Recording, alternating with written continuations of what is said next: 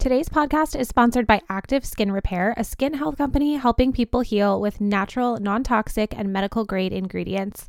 Active Skin Repair can be used to treat a wide range of skin issues, including cuts, scrapes, burns, sunburn, rashes, and other types of skin damage. And the best part is that it's safe and non-toxic, which makes it suitable for use on all skin types and all parts of the body, even with rosacea, eczema, or acne-prone skin. With over 500,000 happy customers and thousands of 5-star reviews and ingredients so safe and clean they can be used from the littlest member of your family to the oldest, you now have one simple solution for all your family's skin health needs. I have 3 kids. We have injuries in our house almost daily, and so it's so nice to have Active Skin Repair to reach for in my cabinet because I know that it's safe, natural, and non-toxic. We use it for things like burns or scrapes or cuts. My youngest daughter recently had a really bad finger injury and we were using it on her and it did not sting or burn her at all. So it was perfect. Today, as a listener of this podcast, you can get a special discount on your order of Active Skin Repair. Visit activeskinrepair.com to learn more, and to get 20% off your order, use code NOONETOLDUS. That's activeskinrepair.com, code NOONETOLDUS for 20% off your order.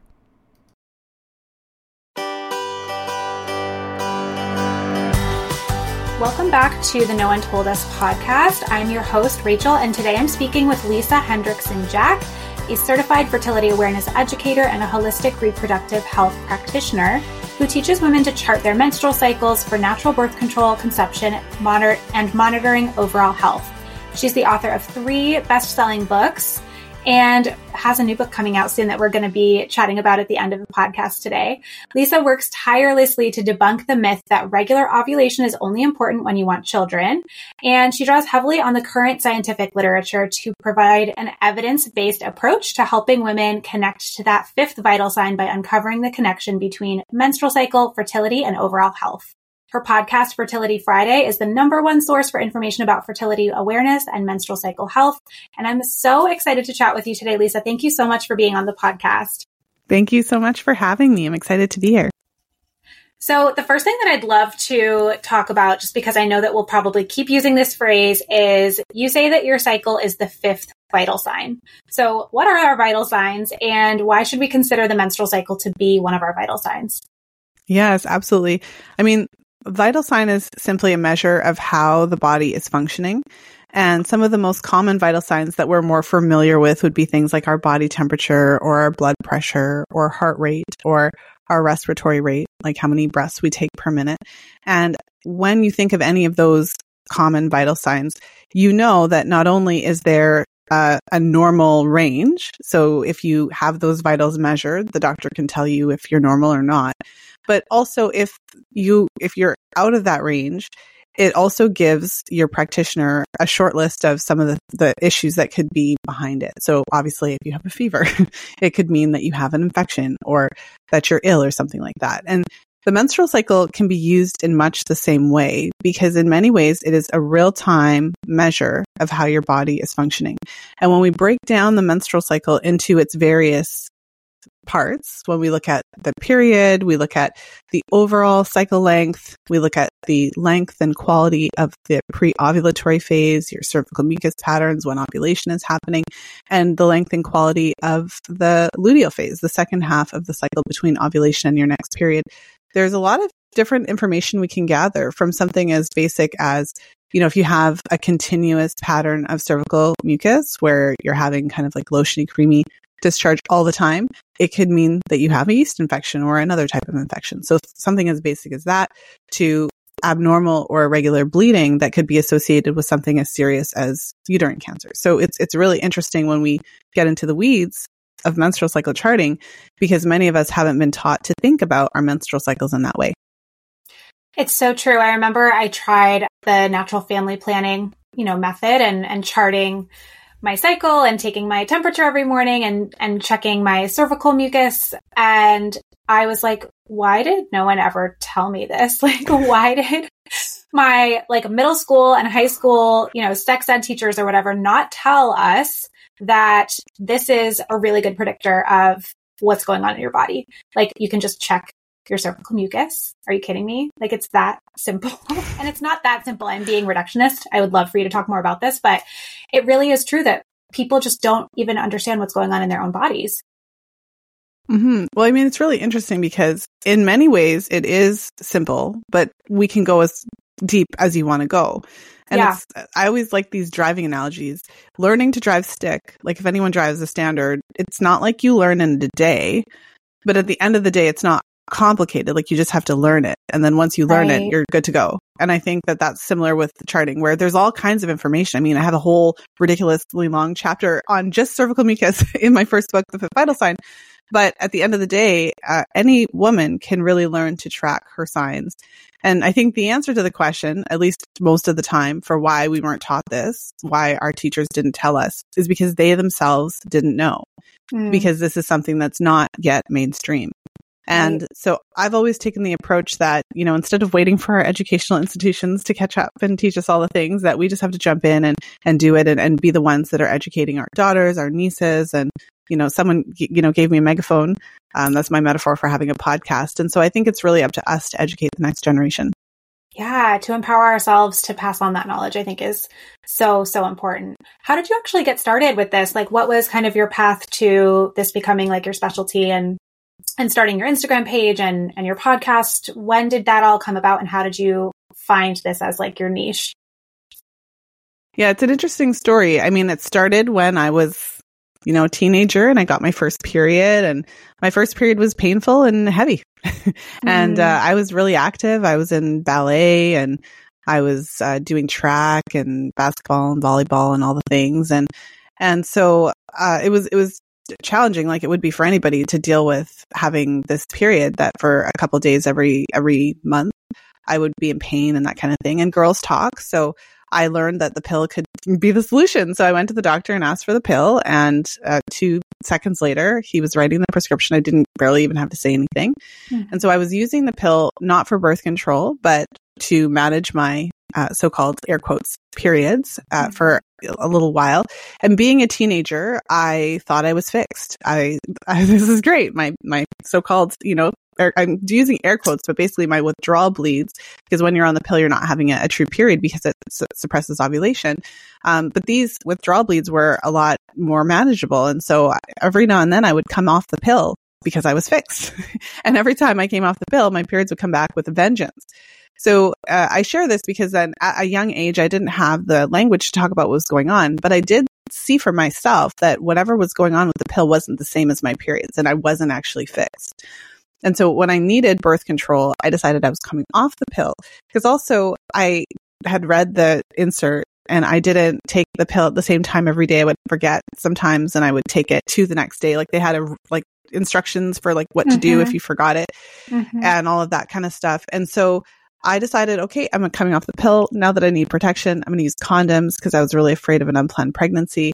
And it was around that time that I discovered fertility awareness. It was right around the same time where I had decided I was going to use condoms. And then I went to this talk at university and I learned about fertility awareness charting. And so I ran to the bookstore, bought Taking Charge of Your Fertility, started charting, and then very quickly ended up, there was a group of women on my university campus who were teaching charting.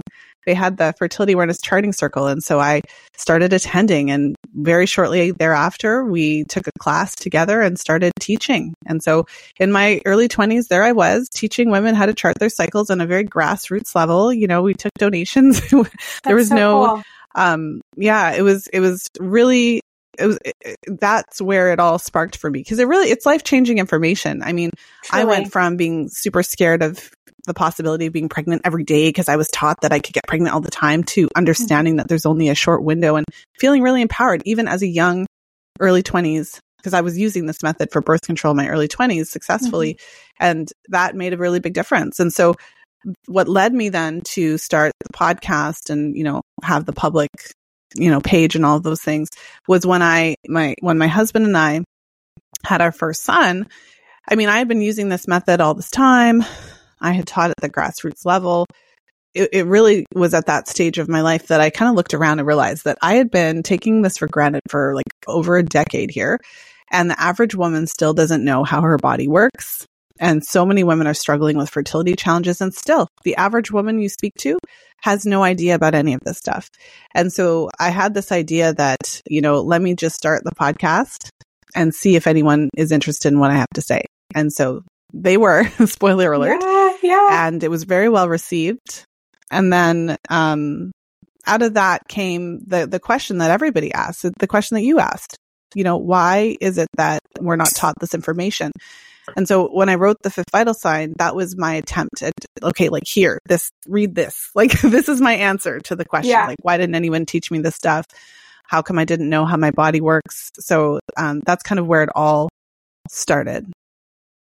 I love that. So yeah, you really did just like kind of take charge and give people what you wish that you had had as a teen. And I'm just so glad that resources like this are starting to become more mainstream, because I have 2 daughters, and like, I want them to feel that empowerment about knowing how their bodies work. And yeah. So I would love to go back to something that you said, because I think that this is such a common myth, because I had a similar story where I got on the birth control pill at 16 and just stayed on it for 10 years because I didn't really know any other option. And I think it is like a really big misconception that people think, oh, I just get my period on the pill, but it's just lighter. It's just more manageable. So if we're not getting a true period on the pill, then what is actually happening? What is it doing in the body? Yeah, I mean, the most common pill or, birth control, hormonal birth control would be the combined oral contraceptive. And we often hear these things like, oh, it has estrogen and progesterone, but really it's a synthetic form of estrogen. So it's not actually estrogen. It's a chemical that resembles estrogen to some degree, and a synthetic version of progesterone. So we have these synthetic estrogens and progestins. And what they do in the body, there's 3 primary modes of action. The first thing is that most of these combined oral contraceptives suppress ovulation. So that's their primary job. And that's what you want when you don't want to get pregnant, because if you're not ovulating, pregnancy isn't possible. So when you think about what's happening then, if it's suppressing ovulation, it's actually suppressing that connection between the hypothalamus, pituitary, ovaries, that HPO axis, which is what actually kind of triggers this process of ovulation. And so by doing that, then the ovaries become kind of inactive. And so you go from then producing, because your ovaries in your natural menstrual cycle are producing significant estrogen and progesterone and some testosterone throughout the course of your cycle. So when you're not on birth control and you're ovulating normally, you're actually benefiting from this hormonal influx rotating throughout your cycle. But when you're not having your natural cycle and you're on hormonal contraceptives, your natural estrogen and progesterone production is suppressed because the ovarian function is suppressed. And so you're getting this influx of synthetic hormones. You're not ovulating. And so there are other modes of action. One of the other main modes of action for hormonal contraceptives is to suppress the true formation of the endometrium. So in a natural cycle, you would have your natural estrogen that causes the endometrium to grow. So after you have your period, that functional layer is built back because estrogen is a proliferative hormone and it causes it to kind of proliferate and grow. But without that, what happens is you have a thin, flat endometrium. So this is something that I've spoken about in both books, where they actually do ultrasounds to measure the thickness of the endometrial lining. And women who are on contraceptives, the lining is quite thin and it's not receptive to a fertilized egg. So even if there was some sort of snafu, you have this backup measure. And then one of the third kind of general way that it prevents pregnancy is by preventing the production of fertile quality cervical mucus. So again, if you're not on contraceptives and you're ovulating naturally, that estrogen is going to trigger the production of this cervical fluid, and that fluid is going to flow from the cervix. Your cervix is going to be open and the sperm would have access to kind of, swim in there and do their thing. Mm-hmm. So these 3 modes of actions work together. And I think what's helpful to know then is that when you're on the pill, it's not a cycle. And one of the, stories that I share to kind of like drive this home is when we look at the very first pill came on the market in 1960. And there's this book called The Fertility Doctor that I was reading to kind of learn more about what was going on at this time. And I wrote a little bit about it as well.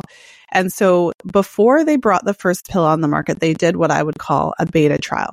So they took a group of women, and some of these women were actually trying to conceive. So it might seem counterintuitive, but I think they were taking the angle that if we suppress ovulation, then, once we stop, it'll bounce back and maybe they'll get pregnant. So you actually had women in the group who were actively wanting to get pregnant. So they put them on, and when they first did this trial, they didn't actually have the 28-day pill cycle that we are familiar with. So they just went on it continuously. And so what happened is that these women stopped having their periods. And some of them, they all kind of thought they were pregnant because this was the late 50s. There had been nothing like this before. So if a woman stopped getting her period, it's because she's pregnant or breastfeeding or ill. And so the doctors, were kind of like, no, this is the pill. But they really didn't get it. And when they realized that the medication had caused them to stop having a period and they weren't pregnant, some of these women were actually quite devastated, especially because some of them had been trying to conceive. Yeah. So the doctors then conceived of this solution to the problem, which is to have this cycle where you, instead of having just the hormones all the time, they give you a little break, you get a bleed. It's not a period. It's a withdrawal bleed. It's a bleed that happens in your body when you stop the influx of artificial hormones. It's kind of like your body resetting itself. Because if you were to just come off of it and not take it anymore, you would have that bleed and then eventually you would resume ovulation. But when you're taking it, you have the bleed and then you start taking the hormones again. So what this is, all of this is to say that even the fact that we have these 28-day pill packs and these, this situation where it was always intended to kind of mimic what your natural system was doing so that you would feel better about it, so that it felt natural to you. Yeah. Oh, wow. That's so fascinating. I've never heard that story before. So what does a healthy period then look like? So if you're not on hormonal birth control, whether it's oral contraceptives or something else, you mentioned that when you first got your period, it was very heavy, very painful. Is that normal, or is that something that is like genetic? What should we be looking for as a sign, like you said, a vital sign? How do we know that our period is healthy? Yeah, there's several parameters we can look at. I think first and foremost, the period should be anywhere from about 5 to 7 days. The average is about 5 days or so. And I always say the period should have a beginning, a middle, and an end, and then it should be over. So typically your period would start moderate to heavy, and then it would kind of, be heaviest within those first couple of days and then gradually taper off. So, for anyone who can think about what their periods have typically been like, you typically have a couple of days where you have this kind of active bleeding phase, and then you end up having it taper off a little bit. It's not uncommon for women to have maybe some spotting before their period or after, but optimally, we actually would expect not to have several days of spotting leading up to it. So optimally, if we're thinking about what's optimal as opposed to just what's common, we would expect to actually just start to bleed at the beginning and then kind of go into that. And like I said, we wouldn't expect it to go on and on and on. We would expect it to end within that 5 to 7 day time frame. And throughout the menstrual cycle, we wouldn't expect, again, in an optimal scenario, to continue to have bleeding. So we wouldn't expect to have, bleeding all throughout the cycle, bleeding here and there. We would expect the bleeding to take place during menstruation. So in terms of pain, we know that it's very, very common for women to experience pain. And I think even to some degree, it's controversial to suggest that pain is actually not optimal or not normal. But I would say anything beyond mild, discomfort, we should be looking at. Not because it's so uncommon, because it's very common, but because pain is a sign that there could be something wrong. And it could range from something like inflammation to something as serious as endometriosis. And although this isn't something that we often talk about this way, just picture anyone who's listening, or watching, picture any man, anyone, and picture if he had moderate to severe pain in his penis for a few days every month that required him to use medication. And picture him going to the doctor and then just telling him that it's just fine. It's just a part of being a man. This is just not a thing that happens. So I think that it's time that we demand a little bit better and start to recognize that pain can be a sign of an issue. So to kind of go into this a little bit more, when I was writing the fifth vital sign, I decided to do some research to kind of learn more about what exactly is happening in the period itself. And, the period, when you have your menstruation, it's a normal inflammatory process. So the process itself is a process of tissue degeneration. So that tissue is essentially, shedding and dying. And as a part of this natural process, our body needs some inflammation, and we have these lipids, prostaglandins that help to encourage smooth muscle contractions to kind of like get that tissue out. So this is all part of the normal process. But what's interesting is that when it's happening normally and optimally, when there's not an excessive amount of inflammation or an excessive level of prostaglandins to cause more muscle contractions, you wouldn't actually feel a whole lot of pain beyond maybe some very minor discomfort. So when we actually have the pain, when we look at what the research has to say, women who have moderate to severe pain have significantly higher levels of these markers of inflammation, these prostaglandins, upwards of even 4 times as high as a woman that doesn't have pain. There was even a really interesting study that I read where they measured the pressure, the uterine pressure of the contractions. And they found that, for a really good, healthy, active labor, they were using, if I remember correctly, a measurement of like 90 to 100 milligrams of mercury as this measure of pressure for a woman in labor. And can you humor me? How high do you think this pressure measurement was for women who had like moderate to severe period pain? Just humor me. Compared to labor? Was it an unmedicated labor? Because I've had 3 of those, so I can very clearly Well, if you had remember. to throw out a number, so compared to labor, what do you think compared to labor, was? like the worst period I ever had was probably like a 30, if labor is a 90. It was like 400. If that, barely. It was 400. Oh. So like... Oh my God. Oh my God. So, yeah. So it was like, obviously, I mean, I've been through 3 unmedicated labors as well. And so, when you get to the pushing part, period pain, I would say that there's parts of the labor that, certainly surpass. But I've also experienced pretty severe period pain as well. And what was interesting was I was like super annoyed this day. So I was like reading this study. And I'm like reading what the researchers are saying about it. And they shared this unit, such a big discrepancy. So they're literally saying that when they measured the pain of a period, it was like 400 milligrams of mercury compared to the 90 to 100 in labor. And they were like, so maybe when women say that their period pain is equivalent or worse to labor, maybe there's some truths to that. It was like so cavalier. Oh my God. I hate that. Well, yeah. So you can see what I'm doing, right? Like I'm building my case. I'm trying to say that when we shouldn't look at pain as just being normal and natural. Like we can acknowledge that it's really common. But if it's getting kind of out of control, I think we should look at that again with that vital sign idea in mind, where when it gets high, even if it's not endometriosis, we should at least look at it as a sign of inflammation. And we should then start asking the question of what can we do to try to bring that down? Yeah, I think that's such a good point, because I think we are socialized to just accept that like for a week or 2 out of every single month for our entire, decades of our life, of the middle of our life, like we should just accept this intense pain. And it's funny that you mentioned like picture any man, so I'm picturing my husband, of course, and he just got a vasectomy a couple months ago. And I was trying so hard to be compassionate and to be like, yeah, like, you should totally rest, take it easy.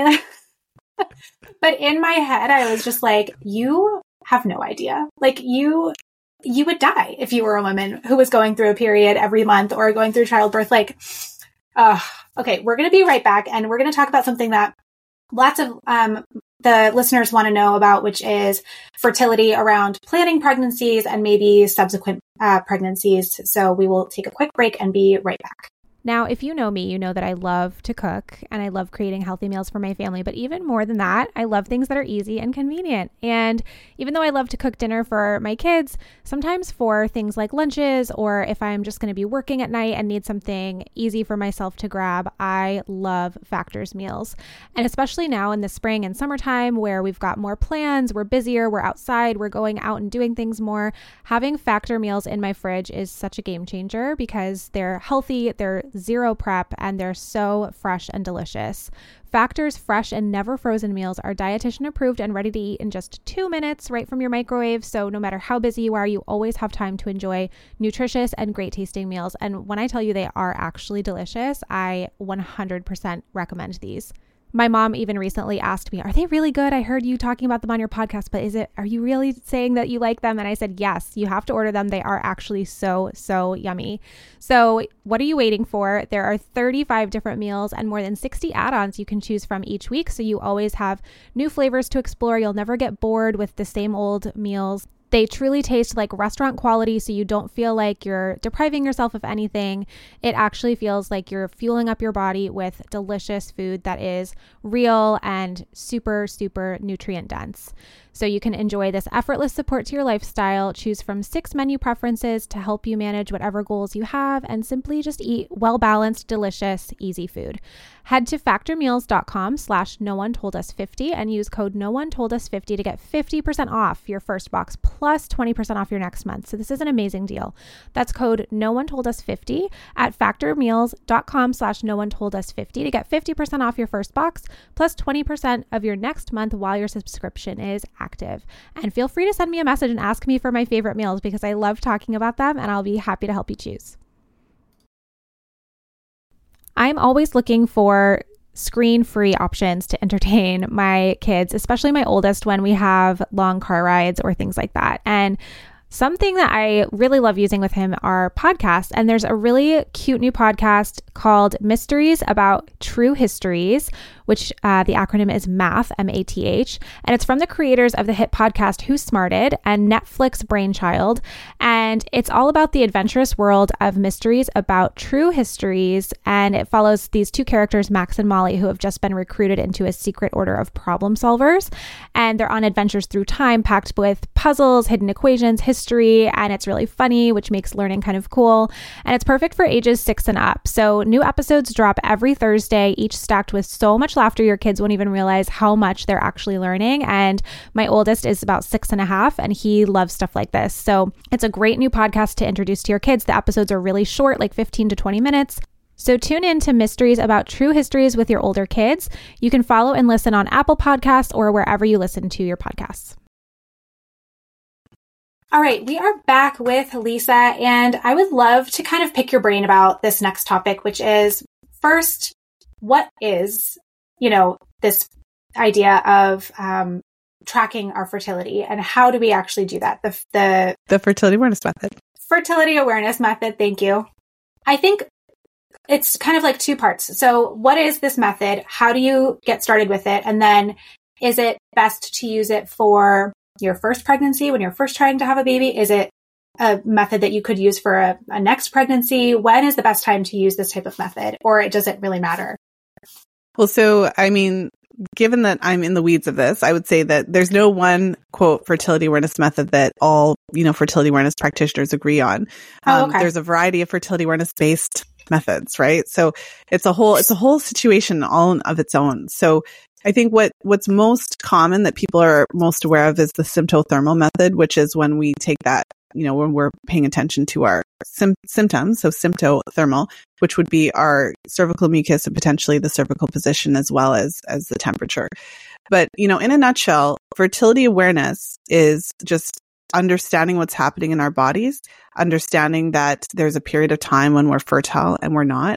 And when we take it into specific cycle tracking and using a specific method of charting, what we're doing is we're learning about these specific signs of fertility, learning how they relate to, our fertile days, whether you're fertile that day or not, and learning to track, identify, and that in and of itself is simply information. And then you can choose to use that information to either optimize your chances of conception so that you can get that timing right, or you could choose to use it to avoid pregnancy, because although it's not necessarily that well known or that common, you can use fertility awareness based methods, and the symptothermal method, when using kind of the evidence-based strategy, has been shown to be up to 99.4% effective at preventing pregnancy. So it is actually a contender right up there with the efficacy of hormonal methods when used correctly, when you're using a specific method and you've learned from an instructor and you understand the rules and all of those great things.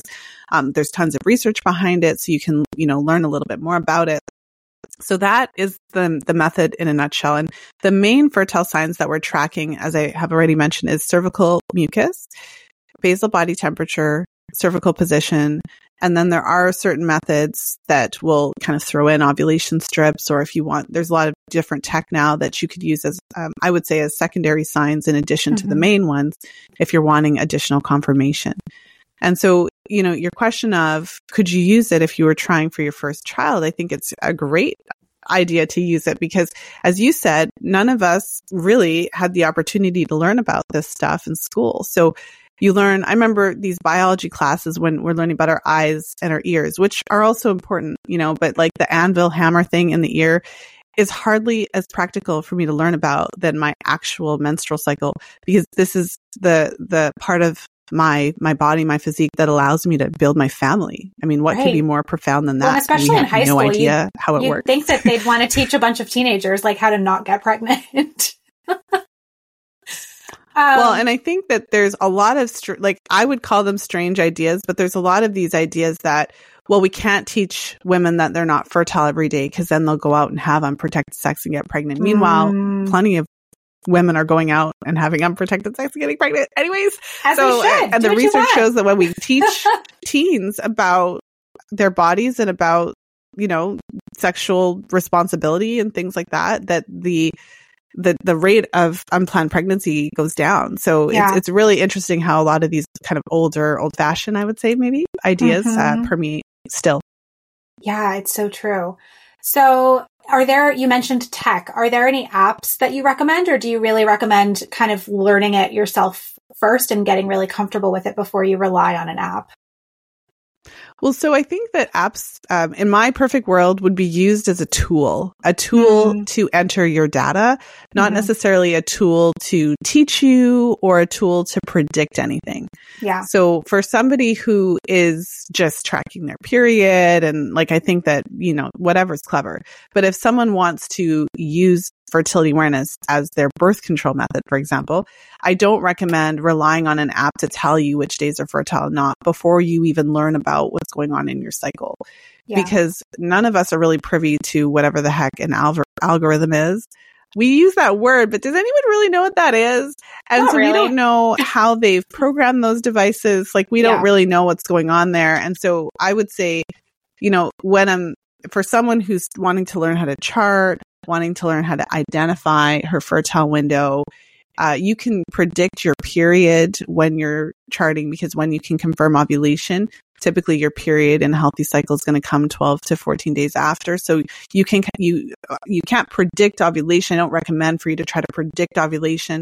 I recommend for you to understand that your fertile window is associated with your days of cervical fluid, like your days of fertility are like those days that you see this creamy white cervical fluid or the clear, stretchy, lotiony stuff, or if you ever go to the bathroom and you feel that slippery sensation when you're wiping, that kind of thing.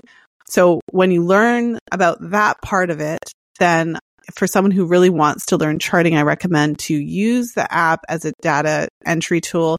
Find an app that allows you to take off the prediction settings so that you're not getting confused. Because I find that women, when they're learning to chart, the app is going to tell them okay, you're supposed to be fertile in these days. But then if they're not seeing mucus, or if it's quote too early or too late, or that, different to what they expect, it confuses them. So, but I'm not anti-app. I just think they can be used more effectively. Yeah, no, I think that's really good advice. I remember when I was using the app, because I've used this method and have gotten pregnant with all three of my kids this way. But I remember when I was kind of first learning about it and first using the app, it would kind of change. So I don't know if it was that my cycle wasn't exactly the same every month or why that was, but yeah, I would enter data and then all of a sudden it was their mystery algorithm. Yeah, it was I would enter something and it would be oh, just kidding. We told you the other day that you'd be fertile in this window, but now you're fertile in this window. And it'd be well, wait, which one is it? Because this is kind of important. I need to know. Well, I always say the app doesn't know what's in your panties today. Yeah, so exactly. It doesn't mean that it's not right sometimes, but then I've been teaching this and been in this charting space for over 2 decades. So I do look at it a little bit differently, because I know that it can be an extremely effective method of birth control for people who want that. Yeah. And so for someone who's serious about it, I mean, I host group classes and I can't tell you how many times, like the first session, usually I give everyone opportunity to share a little bit about themselves. And so I'm sitting in, a virtual room with 10, 8 to 10 women. And some of them are telling me how they went on, 5, 10 different kinds of birth control. They switched from this one to that one. They had anxiety, they had panic attacks, and they couldn't, desperate night of Googling, realized it was related to, I mean, there's some women, obviously this isn't everyone's experience, but there are some women who have such a negative experience with hormonal birth control that they're literally like stressed because they need to be avoiding pregnancy, but they feel that they have no options. And that's the kind of, that's one of the types of clients that I work with when they really didn't know they had another option. And so there's some women who they really gravitate to fertility awareness, but it's not this thing that they're like for women who are looking to avoid pregnancy or, maybe even planning pregnancy in the future. But right now they need to have a little bit of time before they're ready. This is why I have this strong perspective on the apps, because if someone were to just go without any knowledge and just type in their data and start doing what the app told them to do, it's a recipe for an unplanned pregnancy is really what it is. Yeah, the stakes are very high for sure. Okay, we're going to take one more quick break. And when we come back, I would love to hear about how to track your fertility and plan for another pregnancy after you've had a baby. We'll be right back. Hi there, I'm Andrea Owen, self-help author with 19 translations of my books, global keynote speaker, and life coach. My podcast, Make Some Noise, has been serving up self-help in a simple-to-digest way for the last decade. The topics brought in each episode are practical and easy to implement around topics such as working through fears that keep you stuck, different modalities of therapy, managing your negative self-talk, and more. We bring you guest experts, solo episodes, and I even coach listeners on the air around relatable struggles. I also do my best to weave my sense of humor into some heavy topics because, let's face it, life can be pretty hard, and it's so much better when we can have some fun while walking through our challenges. Whether you're seasoned in personal development or just starting out, Make Some Noise podcast will help you become the best version of yourself, the person you're proud of when you look in the mirror and show up in your life. Simply search Make Some Noise with Andrea Owen wherever you listen to your podcasts.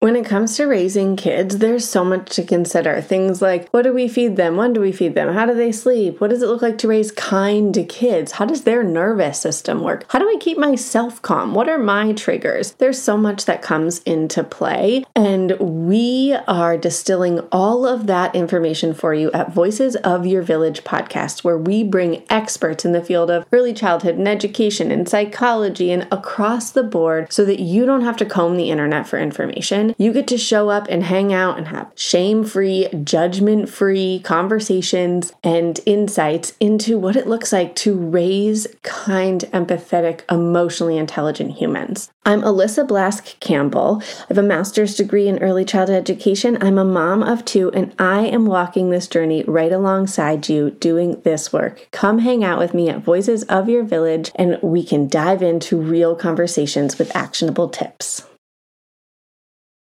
Okay, so something that a lot of our listeners wanted to know about was, because most of my listeners are already parents, right? They have maybe a new baby or a toddler, and they're wanting to know, when does my period come back after having a baby?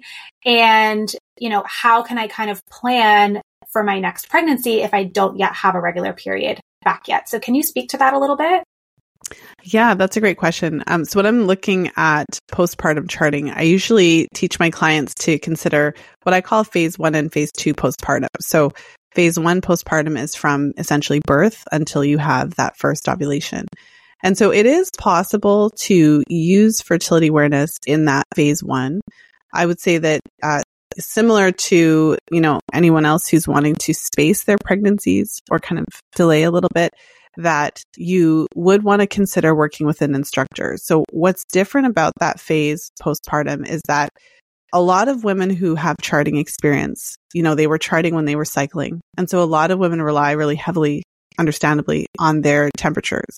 But during that period of time before you have that first ovulation, your temperature isn't going to actually give you like a heads up or in advance. So the basal body temperature is a retrospective measure of ovulation because it goes up after you ovulate in response to your rising progesterone levels. So then when you're in that phase 1 postpartum, as I would call it, before you've had that first ovulation, you're on what I also call mucus watch. You're essentially in an extended pre-ovulatory phase. And so the strategy that I teach my clients in that situation is to chart, like you have to become really comfortable with cervical mucus charting, because it's essentially a mucus only type approach, at least the way that I teach it, until you have that first ovulation. So you're checking for cervical fluid on a regular basis. I encourage external wiping for my clients, and there's a whole specific cervical mucus strategy that we talk about. But essentially, you're checking for mucus every day, and you're identifying what we would call your basic pattern. So outside of that fertile window, most of us have what we call in the fertility awareness world a basic infertile pattern. And for a lot of us, it's dry. So, if I finish my period, like outside of the postpartum for a second, if I finish my period, typically before I start to see cervical mucus, if I'm checking, if I'm wiping, I'm going to see dry, and then I'm going to see the mucus for the window, and then I'm going to ovulate, and then I'm going to go back to dry. So outside of that window, that's what we call our basic infertile pattern. And so for women who are postpartum, the first, month or so that they're charting before we start relying on the method for birth control, we need to get a baseline. We want to identify what that pattern is. And so for many women, it might be dry, but because of the increase in hormones and the different things that can happen after pregnancy, depending on how the birth went, if there was potentially the cervix was disturbed during labor or, whatever happened, you might find that your pattern isn't dry. You might find you might find that you have mucus a lot and things like that. So the good news is that it's workable for most women to sort this out, but it is a bit of what we would call an advanced charting situation. I guess the bottom line is that for a woman who is wanting to know, when is my period going to come back and what are the factors that contribute to that? So the biggest factor for women who are breastfeeding is actually breastfeeding. I don't think that comes as a surprise to anybody. What's really interesting is that it's the duration and the length and duration of suckling, or the frequency and duration. That's the word I was looking for. So it's not necessarily the amount of milk. I remember when I first had my baby, you kind of think if I have a lot of milk, that's what's going to suppress the ovulation. But it's actually how frequently and how long your baby is suckling. So things to watch out for include when anything changes, so your baby starts sleeping through the night, maybe you go back to work, maybe you start introducing solid foods, maybe you start pumping more. So anything that is reducing that frequency and duration of suckling, that you just want to pay attention. If you're charting your cycle around that time, you want to start paying attention to any shifts. If you start to see more cervical fluid, if you start to notice some changes, even if you start to notice the return of your libido. There's other, what we would call secondary signs. So anyone who's had a baby, when you're breastfeeding, that does have an effect on your overall hormones. I mean, breastfeeding, like I said, the suckling is suppressing that HPO axis, and that's why you're not necessarily getting your period, right? And so that also comes with a change in your hormone levels. And so I think it's safe to say that not all women are immediately have their libido back the second they have their baby. Some women do, but a lot of us not so Can't much relate. for a little while. And so when you notice the libido coming back, again, paying also attention to your cervical mucus and other signs as well. That can be one of those things that you pay attention to, but definitely look out for some of those milestones, like when your baby starts sleeping through the night and when you're going. And so it's still variable. Women can get their period back as soon as 6 weeks if they're not breastfeeding, all the way up to, 8 to 12 months or more.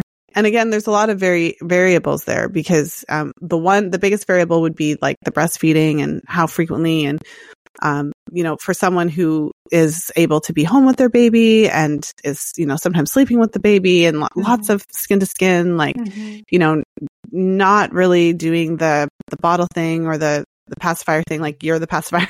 Right. So, that in that scenario, there's a lot more suckling, there's a lot more. And so that would potentially be more suppressive of ovulation. So in a scenario like that, it might be that you have a longer time to when you start ovulating again. And then for other women, it might be that the baby's sleeping through the night. Maybe they're pumping a little bit more. Maybe they take turns with their partner. The partner does some of the nights, checking and things. And so there's not as much suckling. And so yeah, it's really interesting. It's also quite variable because there's also differences between women. So if you talk to enough women, you'll hear someone who did actually breastfeed all the time and got their period back right at 4 months or right at 6 months. Mm-hmm. And then you'll also hear the opposite scenario. But the key thing is that before that first ovulation happens, you would see, ideally, cervical fluid come back. And if you're checking on a day-to-day basis for cervical fluid and you're dry a lot of the time or there's not a lot going on, then when you see that influx of mucus, especially because, fun fact, pregnancy has a rejuvenating effect on the cervical crypts. So many women find that after pregnancy in their postpartum, they notice more mucus than they did before. Not everybody, but it's certainly a thing. Because of the high levels of estrogen and progesterone during pregnancy, it's like a second puberty. It changes everything. That makes total sense. Yeah. So for a lot, like when you are hip to this, so now everyone who's listened to this podcast is like, oh my gosh, now I know.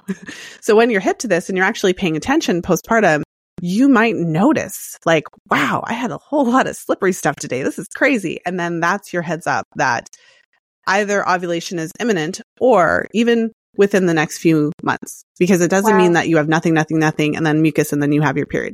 Right. It could be that as your body's getting closer, you can have ebbs and flows, and eventually, so mucus, but you don't ovulate yet, mucus, and eventually you go into that ovulation. So it's very interesting. Wow, that is fascinating. Is it true too that some people can feel ovulation? Like some people will say, oh, I could feel a pang or something on my side and I could tell I was ovulating that day. Is that true?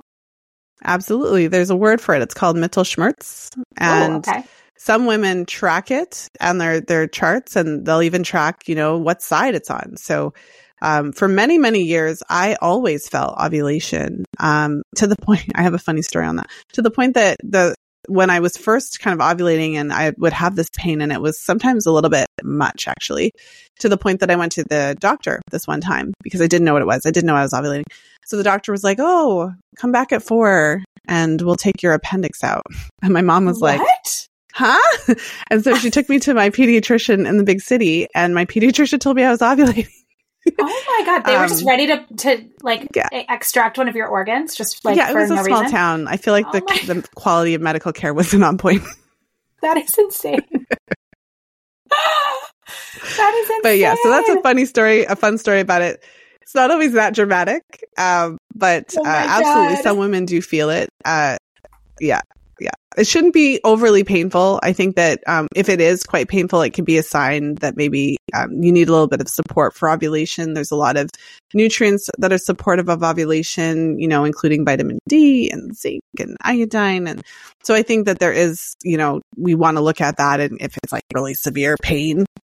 But yes, many women do feel the pain of ovulation and can and it's fun when you can track it and kind of identify, are they all alternating? Is it left, right, or is it sometimes right, or? Oh my gosh. Yeah. So interesting. Okay, cool. I'm glad to know that. So you just mentioned nutrition. And before we wrap up, I would love to hear more about that because I know you have a brand new book with the amazing Lily Nichols. Tell us about the book. I'm so excited. Well, thank you so much. I mean, Lily and I have been friends for a long time. I think, obviously, a lot of our people in our communities were like, oh my gosh, we had no idea. And so there's a lot of overlap in our work. And what we were finding was that when I would be working with clients, I had a variety of clients, many of whom are preconception clients or clients who are actively trying to conceive. I also have clients who are not currently actively trying, but plan to, whether it's in a few years or what have you. And the nutritional advice in her second book, Real Food for Pregnancy, is just so on point, and it's really supportive of fertility and hormone health, and obviously balancing blood sugar and a variety of other topics. I would find myself recommending the Real Food for Pregnancy book for my conception clients, but also for my non-conception clients. And I would say, well, I know you're not currently pregnant, but read this book because the nutritional advice is so sound. And Lily was also finding that when she would be supporting, her clients and her fans who were reading her book, she would recommend my book as a way to really encourage and enhance their knowledge of timing and the menstrual cycle charting and all those things. So we conceived of this idea to write this book together so that we could really give that resource essentially that both of our audiences are asking for. And so what this book does, it's not just, I joke that it's like her book and my book had a baby, but there's a lot of new information in this book, a lot of new research.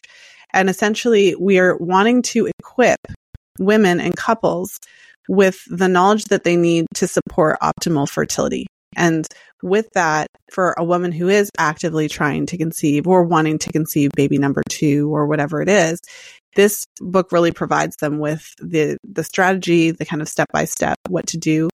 But also for the woman who's not actively trying, even for the woman who's wanting to support optimal hormone health. Mm-hmm. I mean, the book addresses that need too, because if you have menstrual cycle issues, hormonal imbalances, PMS symptoms, whatever the case is, those are signs, of hormonal imbalance.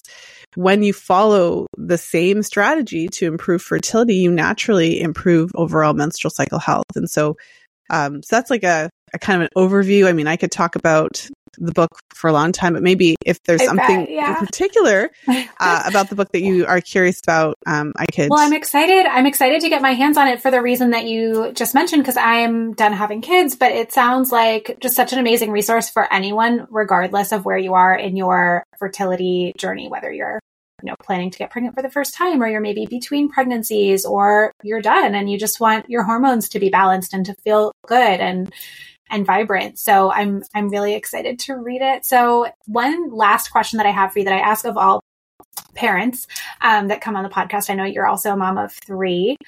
What is something that no one told you before you had kids that you wish you knew about becoming a parent? Oh, there's so much. Let me think for a moment. Well, I mean, I'll go with 2 things because it comes to mind. So certainly, given that we were just talking about the book, I think the importance of preparing for pregnancy, not just so that you can have a healthy baby, which is extremely important, but so that you can be a healthy mom. I would say that's something that I didn't necessarily think of until I had children, where even if you were optimally nourished and everything was great, you would still be tired. Like it would still be difficult. Yeah. So that's something that, both Lily and I are really passionate about. And certainly that comes out in the book. Another thing that was very personal to my experience was breastfeeding. I had a difficult time breastfeeding with all 3. By the 3rd, I kind of anticipated it. So I was able to act a little bit quicker. But all 3 of my children had a tongue tie. And I think that isn't it awful?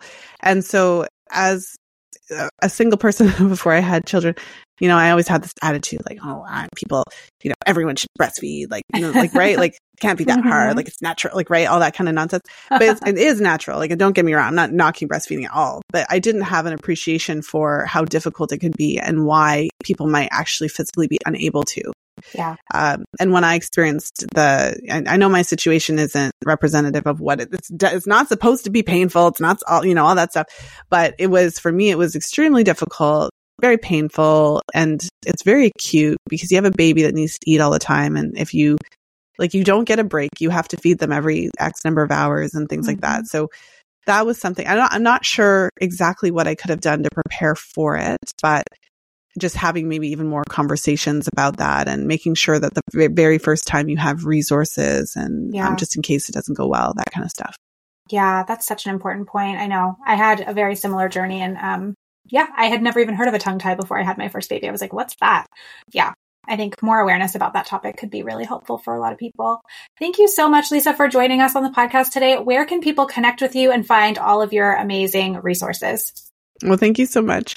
The new book is Real Food for Fertility. You can head over to realfoodforfertility.com and you can download the first chapter for free. You can also head over to Amazon and you can grab the book. At first release, we are releasing it in the paperback and ebook versions, and we do intend to record an audiobook, but that will we're going to do that a little bit later in the year. So, stay tuned for that. If you enjoy this topic today of fertility awareness charting and the menstrual cycle as a vital sign, feel free to search Fertility Friday in your favorite podcast player.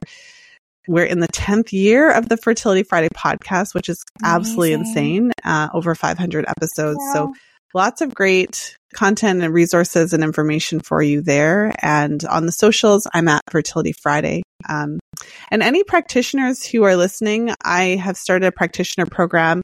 I have a really great resource that my team and I have put together called How to Interpret Virtually Any Chart Your Client Throws at You. So any practitioners who are really interested in incorporating fertility awareness charting into their practice, I think will love that resource, fertilityfriday.com/chart.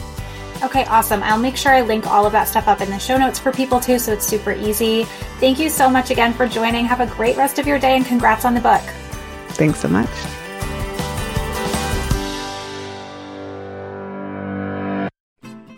I'm Margaret. And I'm Amy. And together we host the podcast, What Fresh Hell? Laughing in the Face of Motherhood. Margaret, I would say you're sort of a where are my keys kind of mom. Correct. Sometimes a where are my kids kind of mom. Well, you're, Amy, more of a we were supposed to leave 35 seconds ago, mom. I mean, touche. In each episode of What Fresh Hell, we come at a topic from our usually completely opposite perspectives. I bring the research. And I bring kind of the gimlet eye. Like, is that research really going to work, people? And almost 10 million downloads later, we're still laughing. We also talk to experts in the parenting field, plus parents with stories we can all learn from. We make each other laugh, we challenge each other's assumptions, and we have what we think is the best parenting community on the internet. Check out What Fresh Hell? Laughing in the Face of Motherhood wherever you listen to podcasts.